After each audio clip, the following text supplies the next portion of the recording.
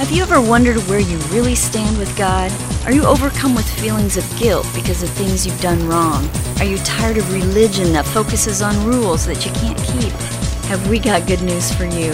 It's time to listen in on some casual conversation with Mike Kapler and Joel Brieseke and discover what true freedom is all about.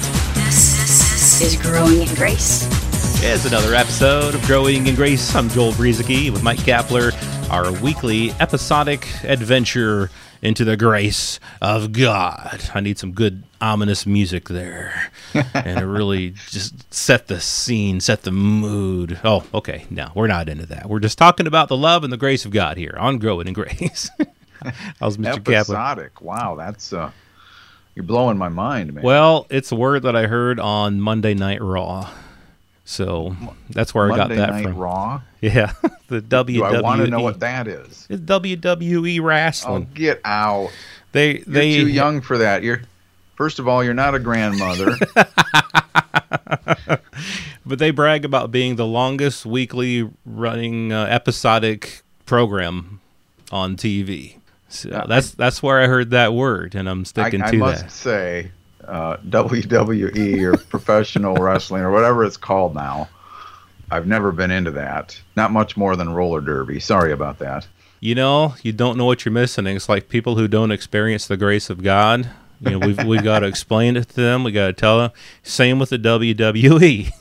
Oh, man, what you just said there remind me when we're done recording. I've got another idea for a podcast.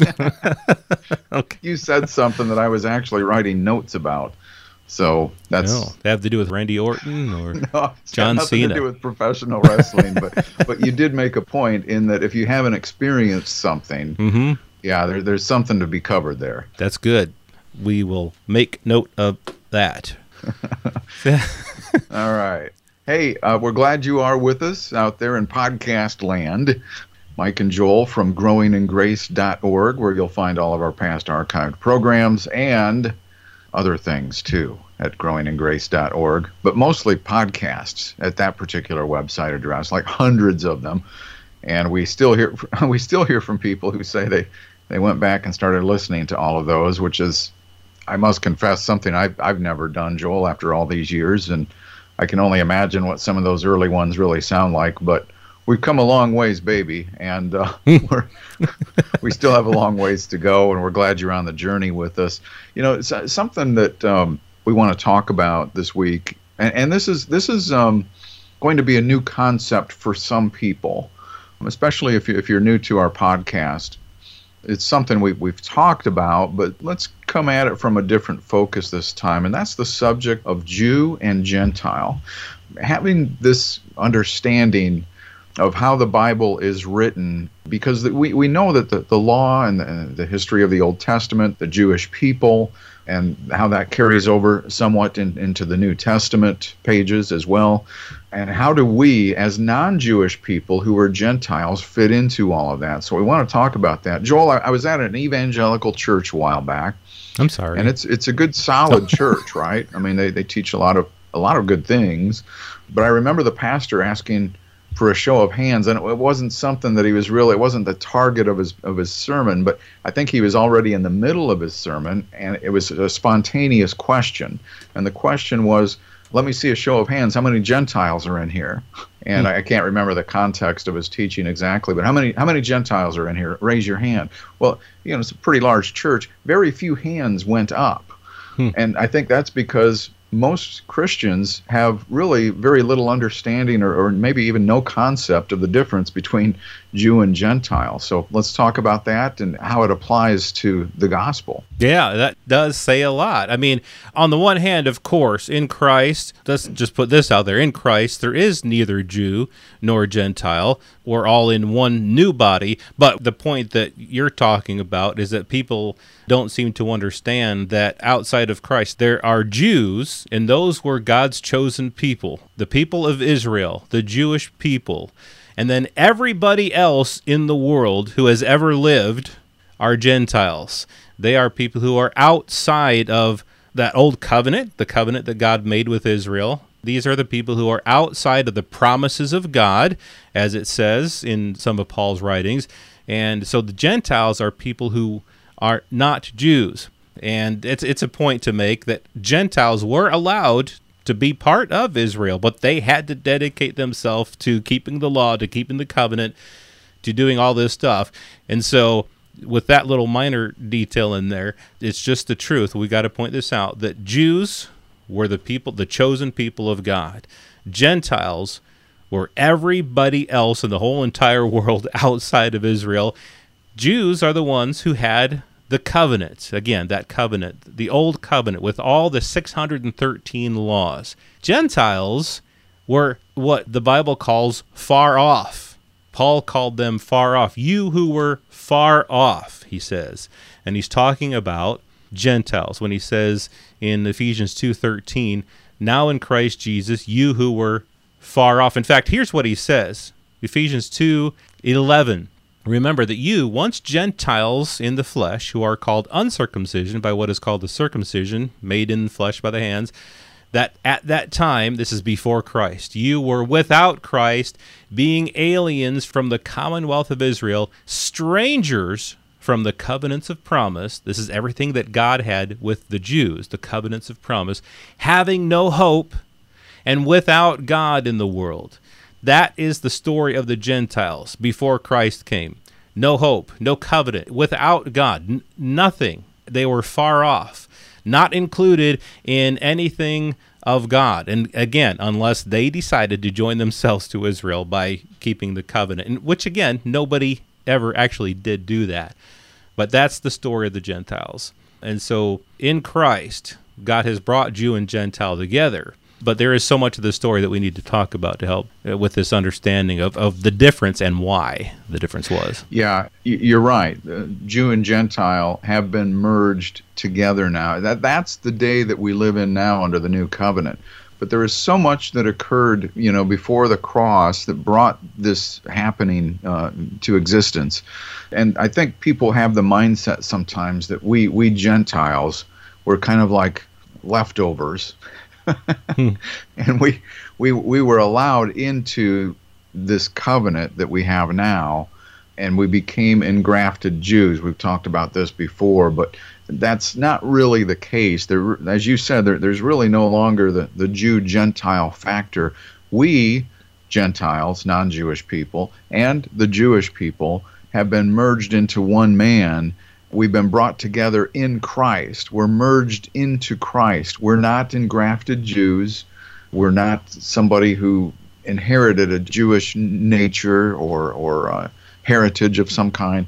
It's being merged into one body. That is the body of Christ. So there's no longer Jew or Gentile or male or female. We're all one in Him.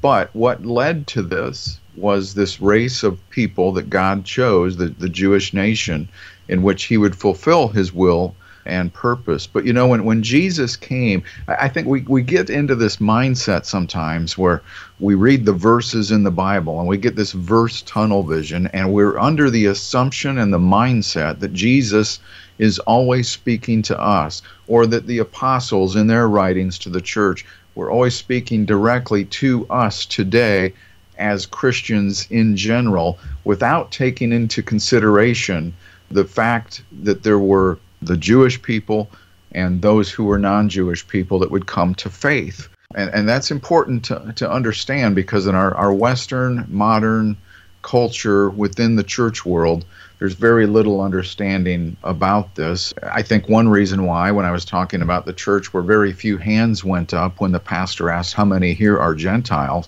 most people, when they see that, they see it in a negative connotation when it's being referred to, like in the 4 books of the Gospels, either by Jesus or someone else, when they viewed Gentiles as just ungodly heathens.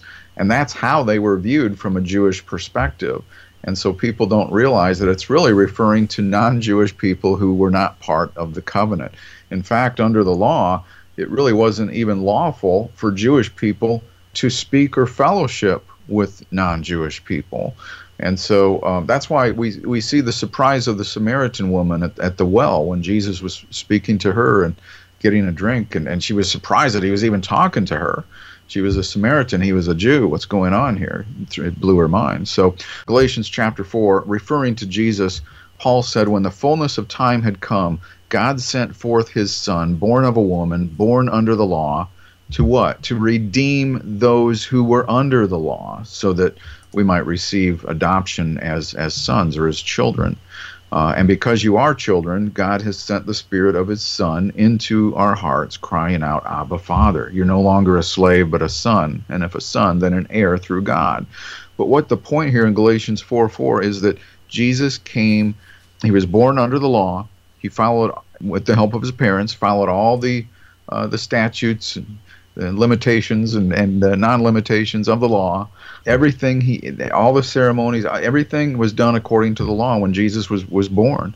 And he came to redeem those who were under the law. That was the ministry of Jesus.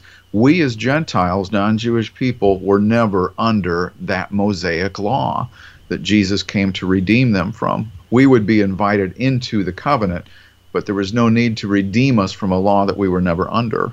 Right. And so we've just really, in a sense, gotten started on this, so we'll be talking more about this. But I'm thinking about, how Jesus came born of a woman, born under the law to redeem those under the law. And again, like you said, the Gentiles would be brought into this, but his ministry, getting back to something that you were saying, his ministry wasn't always to those who would become believers, wasn't always to Christians. In fact, a lot of the ministry of Jesus was to Jews who were under the law. And I'm thinking of this time in Matthew 15 where a woman from Canaan, a Gentile, came to him saying, "Have mercy on me, O Lord, Son of David. My daughter is severely demon-possessed." But he answered her not a word. He ignored this woman. And his disciples came and urged him, saying, "Send her away. She's crying out after us." But he answered and said, "I was not sent except to the lost sheep of the house of Israel." That's pretty strong words, and that's pretty explicitly saying, I was not sent to Gentiles. I was only sent to the lost sheep of the house of Israel. Then she came and worshipped him, saying, "Lord, help me." But he answered, he finally did speak up and said, "It is not good to take the children's bread and throw it to the little dogs." Now, little dogs was a term that Jews used for Gentiles. And here, Jesus is using that term. But she said, "Yes, Lord, but even the little dogs eat the crumbs which fall from their master's table." Jesus answered and said to her, "O woman, great is your faith. Let it be to you as you desire." And her daughter was healed from that very hour. So there's a picture there of something that's happening. He came only to the lost sheep of the house of Israel, but Jesus knew, even with all that he said there, he knew that Gentiles, the whole world, God so loved the whole world, he knew that his ministry was going to be for the saving of the world. But so much of what he said at that time was for the Jews who were under the law. Well, more next week about Jews and Gentiles being brought together with the wall that was between us having been torn down. Next week on Growing in Grace. This has been Growing in Grace with Mike Kapler and Joel Brizicki, heard online through various internet sources around the world each week. To access hundreds of past programs, visit graceroots.org. Share it with a friend and listen again next week for more Growing in Grace.